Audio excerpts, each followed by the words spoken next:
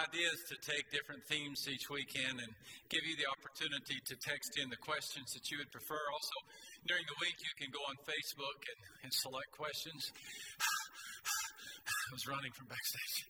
And also, we have a question each week from one of our other campuses, so we'll be looking at that here in just a moment. Get your phones out. In just a minute, you'll have the opportunity to text in the question that you want. In the meantime, joke of the week. The frog goes to a bank because the frog needs to borrow some money. Goes in to a loan officer whose name is Patty Whack. He hops up on the desk of Patty Whack and says, I need to borrow $5,000. Patty says, well, do you have any collateral? The frog says, no. Do you have any credit? Frog says, no. Patty says, I can't loan you $5,000. You don't have credit. You don't have collateral. So the frog hops a little closer and whispers, if you loan me $5,000, I'll give you $500. So Patty never heard a proposition like that in her life.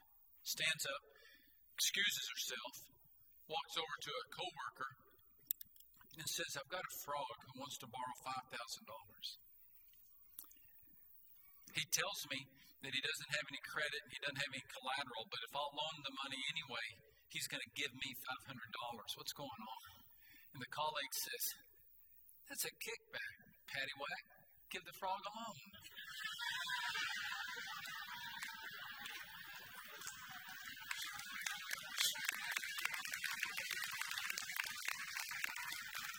Only the finest humor here.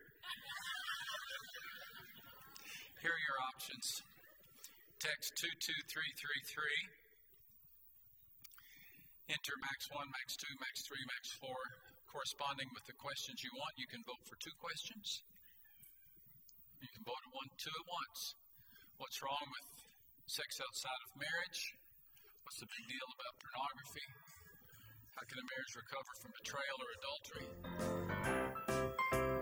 How can I move my marriage from combat to peace? Take a couple minutes.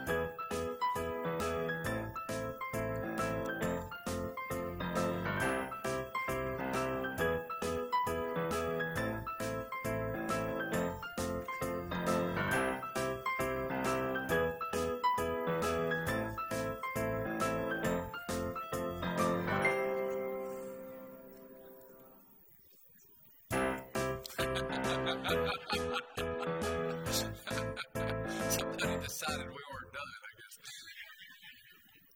Okay. Marriage and sex outside of marriage. One having to do with harmony, the other having to do with fidelity. Let's tackle the top one and the bottom one, but let's go in reverse order because I think I can lay some groundwork with the first one that'll come in handy on the second one. Is that okay? So open your Bibles, if you will, to Matthew chapter 19. Moving our marriage from a combat zone to a place of peace. Let's look what Jesus had to say about marriage. Matthew chapter 19, verse 3.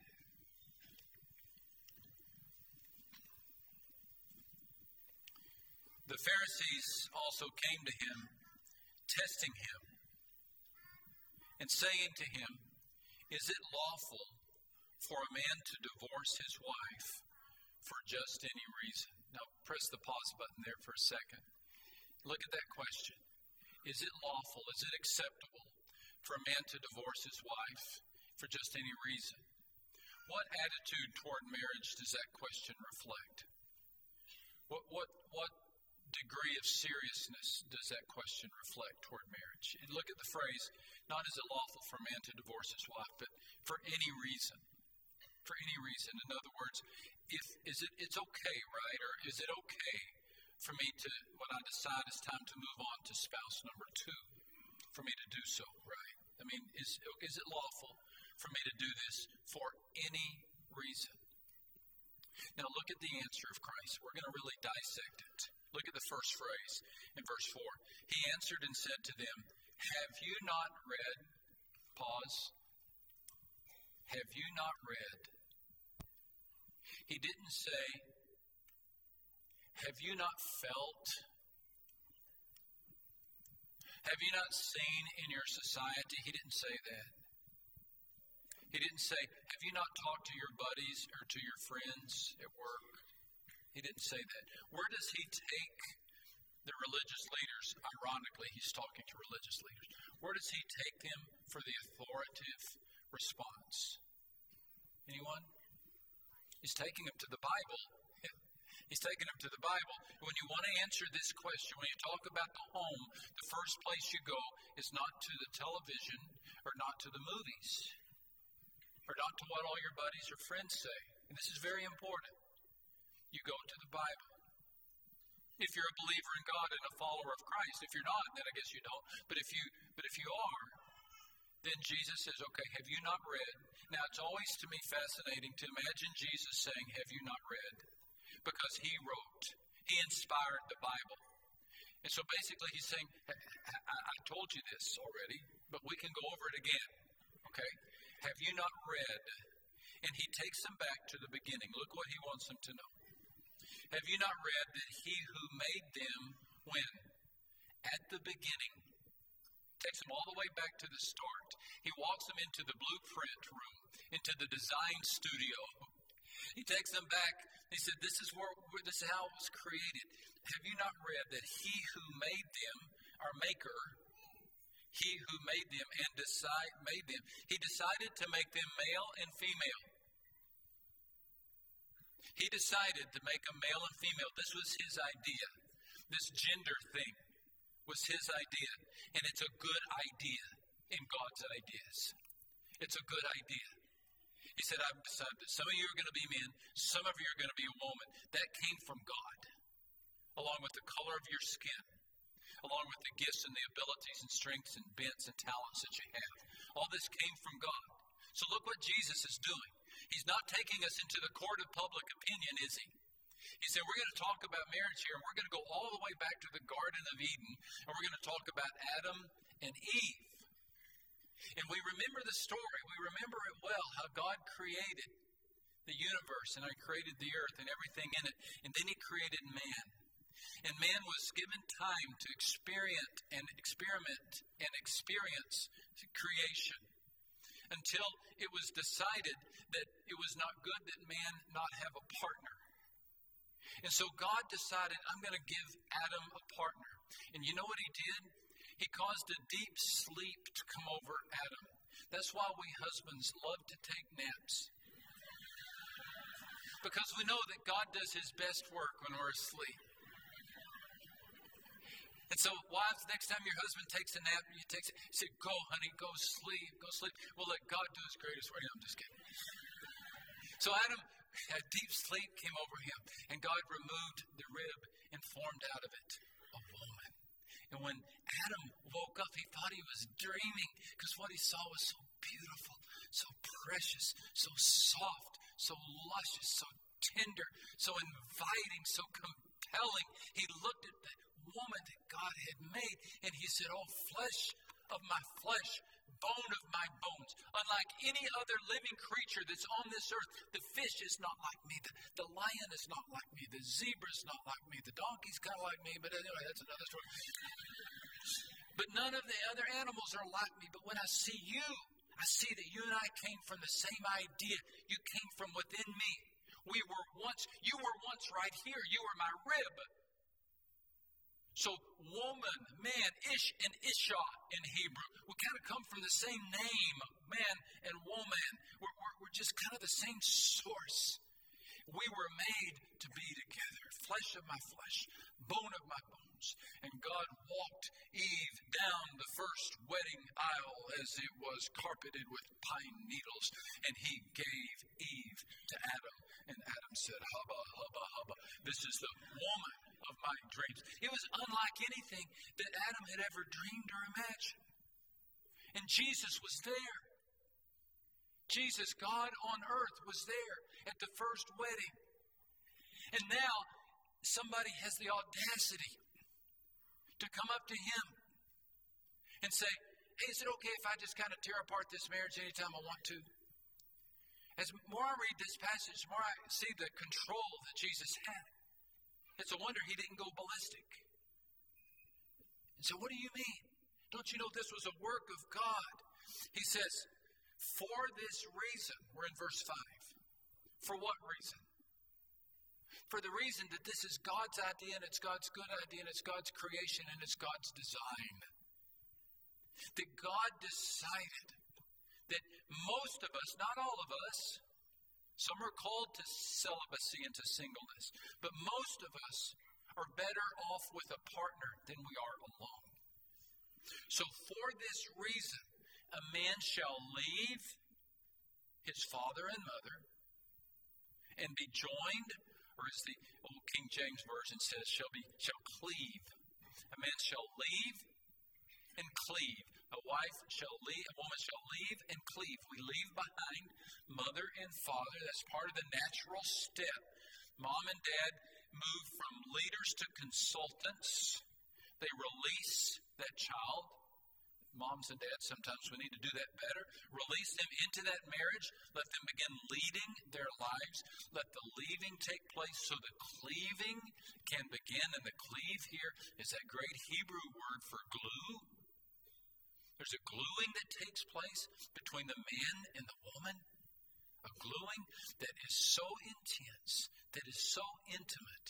And God takes this so seriously that Jesus says, the two shall become one flesh. Husbands and wives, when God sees you, he sees one person. Couples. When God sees Max, he sees Maxilin. When God sees Deanlin, he sees Dina Axe. He sees one person. He doesn't see two. This is a work of God. This is a work. Just every bit, check me on this, but every bit as miraculous as when a person places their trust in Christ, God in the spiritual realm moves them from the darkness into light. Right? He moves them from lost to saved, from having no name to having his name, from having no future to having all future, from being rebels to being redeemed. In the same manner, the same power that does that, when a man and woman come together before God and say, we want to make a covenant with each other. Folks, this is not a business negotiation. This is not something that has to have a civic acknowledgement. This is a work done in heaven. What God has joined together, right? So God takes that man, he takes that woman, and he intertwines them. He knits them together. They become one flesh, he says. Those aren't my words. Those are the words of Christ. They become one flesh. So something wonderful happens. Now, why does he do that? He does that because you can serve God better with a husband than you can without one. You can serve God better with a wife than without one. Again, in some cases there are exceptions. The Apostle Paul, the most famous. But most of us do better serving the cause of God with a partner than we do by ourselves. Right? The purpose of marriage is not so you'll have somebody to fix you food or to cut your grass. It's not. And if you think it is, I'm not betting any money on your marriage surviving. It may sound a little cynical, but I've just seen it happen too many times. Because if you think the purpose of marriage is so you can have somebody who's going to take care of you and satisfy your physical, your sexual, your emotional, and your financial needs, that person will fail in your eyes eventually because you are insatiable. If you think that marriage is about you, marriage won't work because marriage is not about you. Marriage is about God. Marriage is about a man and a woman deciding we can bring more honor to God married than we can alone. We can do better together than apart. The sum of our parts is, how does that phrase go? The parts together are greater than the sum of them. We do better together than we do alone. And so God is honored when a man and woman come together on this triangular marriage that we talk about. Man, woman, God, and as we each draw closer to God, we draw closer to each other. That's how it works. That's how it works. And so that's God's plan from the beginning. And so Jesus says, now if you want to talk about this disharmony, this ultimate disharmony in the home, which is divorce, let me take you back to the beginning. I want you to see the dream that I have. This is the dream that I have for every home. Well, then they raise the question. Verse 7. Why then did Moses command to give a certificate of divorce and put her away? Why then do we see examples where divorce was permitted by Moses with a certificate of divorce? It's a very interesting answer in verse 8, and I'm not sure I understand it all. Jesus said to them, Moses, because of the hardness of your hearts, permitted you to divorce your wives. But from the beginning it was not so. It seems to me that Jesus is acknowledging that there are times in a marriage in which hearts grow so hard, the hardness of a heart, that hearts grow so hard that marriage is bringing more pain than it is purpose. And that there are those occasions in the hardness of the heart. Let me come at it from this angle. When a couple get married, they are the picture of soft-heartedness. The wedding, as they stand before the preacher and they're, ready to say I do. I mean, soft heart. There is no hardness in their hearts toward each other. Nothing but tenderness. Nothing but, oh, honey, how I love you. What do you need? What do you want? I'll do this for you. I'm so happy we're in this together. There is no hardness of heart there. It's just softness. It's tenderness. They'll forgive everything. They'll stick together forever. It's two soft, putty-like hearts. Putty-like hearts coming together, and they're intermingling like it's supposed to be. Soft, tender, receptive, forgiving, loving, tender hearts coming together, right? But then, as the years pass, reality sets in, and debts come, and work starts, and diapers come, and bodies age, and mistakes are made, and people are working and separated and distracted and raising teenagers and going through economic crisis and this and that. And there is the possibility that somebody starts hardening up. They just kind of get hard in life. They get angry at life. They get angry at God, get angry at the circumstances they're in. Maybe they get hurt. Maybe they trust, he trusts her with a confidence and she betrays the confidence, or she makes a promise, hears him make a promise, and he doesn't keep that promise. But rather than stay working on the relationship, it's easier just to drift farther and farther and farther apart until at some point you've got two rocks sitting on the same sofa. Two hard hearts. Is this making sense? Two boulders in bed with each other. No affection, really. No tenderness. Just hurt. Hearts harden for two reasons. One is because of sin. Because we get so selfish. Because we tell God, I know what I want I know what's good for me more than you do. We just get into sin. We get into adultery, into alcoholism, into greed, into tampering and building up and promoting self. And that creates a hard-hearted person because selfishness creates a hard heart. There's another reason that our hearts get hard, and that's because we get hurt. Our spouse hurts us, cheats on us, lies to us, betrays us, runs off, comes back, even physically abuses us. And out of a defense mechanism, sometimes a heart will harden up just for survival mode. Does that make sense? And that woman or even that man will say, I can't trust him. I can't take anymore. And what you see there is a calcification of the heart. It seems that Scripture acknowledges that sometimes hearts get so hard that in this lifetime they're not going to soften enough for that marriage to survive. Usually that happens when during a season of extended sexual infidelity. Extended sexual infidelity. Or as a result of physical or emotional abuse. Those hearts are so hard. I believe those are exceptions. From the beginning it was not so. But acknowledge that there are those situations where those hearts are just not going to soften. And that perhaps there may be an occasion in those situations where divorce is the only option. But it must come at the last resort after every possible effort to save that marriage has been expended. Are you thinking about getting a divorce? Are you? Can I beg you to reconsider? Can I beg you to try one more time? Can I beg you, can I remind you that everything is at stake right now about your children and your grandchildren?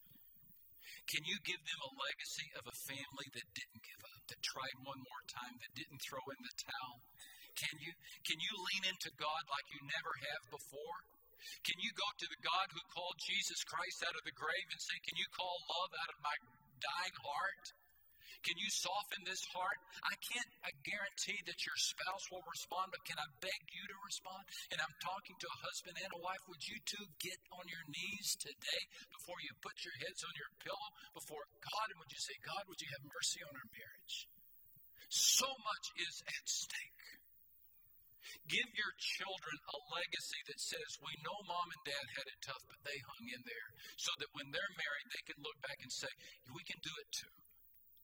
Create a chapter in your life that you can tell your grandchildren about and say, yeah, your granddaddy nearly drove me crazy a few times. I wanted to kill him, but you know what? We hung in there.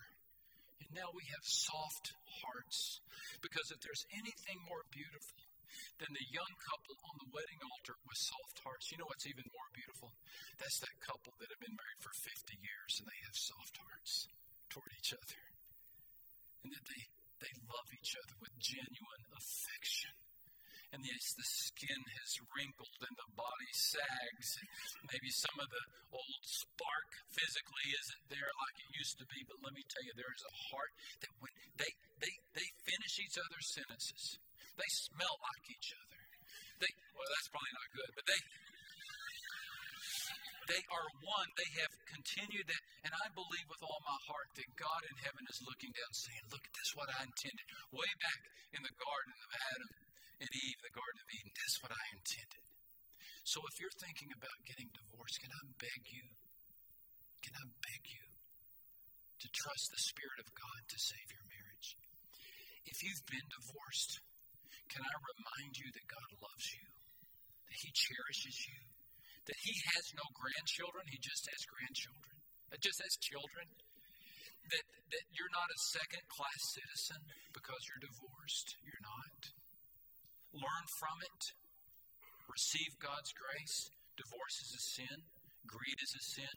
Arrogance is a sin. Pride is a sin. I'm guilty of 3 out of those. I've got arrogance, pride. What was the third? Forgetfulness. Anyway. Divorce is a sin, yes. It's a sin among sins, though it's not the sin over all sins. It's a sin. So receive the grace of God. He still wants to use you. He still wants to redeem you and reclaim you. He still has plans for you. So receive that grace, accept it, let it go deep, and then move forward. Now, with all of that said then about marriage, maybe we can answer the second question even faster. And that has to do with sexuality or fidelity. What's wrong then with sex outside of marriage? Well, I think you're beginning, you could probably answer that question yourself now. Because you see, God's view of marriage is that it's a covenant that demonstrates His devotion to us. It's the sweetest covenant that a person could ever enter into, and it's made by God. And one of the ways that we celebrate this covenant in God's plan is sex. In his eyes, sex is not shameful. In his eyes, sex is not dirty. In his eyes, from Scripture, sex is a gift of God, a good gift, but it's a wedding gift. To be opened after that public declaration of marriage has taken place. You know why? Because sex is like nitroglycerin. It can either heal a heart or it can blow up a society. It is so powerful, so passionate, it engages and causes for such vulnerability and intimacy that if you distribute it wantingly or without respect to anybody who comes along, it does something deep within you. I'm not making this up. Just let me show you. 1 Corinthians chapter 6.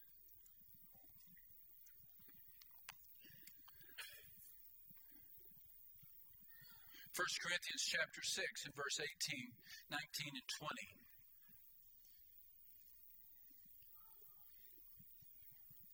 These are the words of the Apostle Paul. First he says, flee sexual immorality. In the Bible, immorality is any kind of sexual activity outside of the covenant of a marriage between a man and a woman. Any kind of sexual activity, whether by thought or by action, outside of the covenant of a man-woman marriage. Anything outside of it. So that would include pornography, that would include adultery, that would include homosexuality. Any activity outside of a man-woman marriage, Adam and Eve type marriage, any type of sexual activity, is immorality. So Paul gives us this pretty strong verb here. He says, flee sexual, not flirt with sexual immorality, but flee. The best way to deal with immorality is to run away from it. Lace up your tennis shoes and get out. Go as fast as you can. Don't get close to it. Do everything you can to prevent it. Why? Because, look at this. Every sin that a man does is outside the body. But he or she who commits sexual immorality sins against his or her own body. There's something about the act of sexual immorality or sex outside of marriage that just does something deep to us. It wounds us. It causes us to feel less valuable than we are called to be. It makes us feel, I don't know, there's something psychosomatic here, and I'm not sure where our psycho stops and our soma begins, where our brain stops and our body starts. But when you go in and you begin giving away something as precious as your vulnerability and your nakedness to somebody without the protection of a covenant over that, so that you know they'll be there in the morning, and so that you know that they're not treating you like this isn't just a barnyard exercise of flesh on flesh or body on body, but that something's coming together here, of two souls coming together, celebrating that God has brought them together under the covenant of a marriage. Paul says when you don't use sex in that environment, it becomes the nitroglycerin that blows up a society. But when it's used in the protected environment of a covenant, of assurance that I love you and you love me and we're in this thing for the long haul, then it becomes something that celebrates. Does that make sense? That actually what's the word I'm looking for? Rehearses. That demonstrates this covenant that we have. Did you know the Bible calls the marriage bed holy in the book of Hebrews?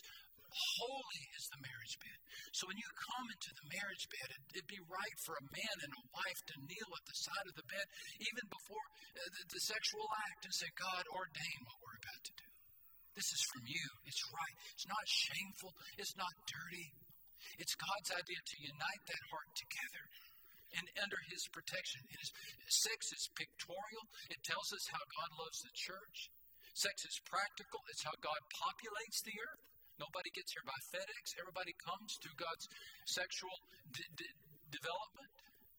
And sex is personal. It creates a promise between a man and a woman that celebrates the covenant that they've made. And so for that reason, verse 19, Paul says, don't you know that your body is a temple of the Holy Spirit? I'm going to have to wrap it up because I'm way out of time. But I've got to say this. The reason that the churches or God's call to sexual purity sounds so foreign In the United States of America, in this era, the reason this sounds so different than any movie you see or book you read is for one reason. Society says, this is my body, I can do whatever I want with it. God says, that is my body, I can do whatever I want with it. So, see the difference? God says, your body is now the temple of my Holy Spirit. I live in you. And through you, I'm going to speak words of encouragement. And through you, I'm going to love people who are hard to love. Through you, I'm going to feed hungry people. Through you, I'm going to tackle world famine. Through you, I'm going to teach the confused. I am indwelling you. You are the body of Christ now. So consequently, flee immorality. Your body's not for that. It's for a protected, a respected version of sex. But don't just give it away. That's my body now. I live in there. I love you too much. When you get home today, look in the mirror and say, look, a temple of the Holy Spirit.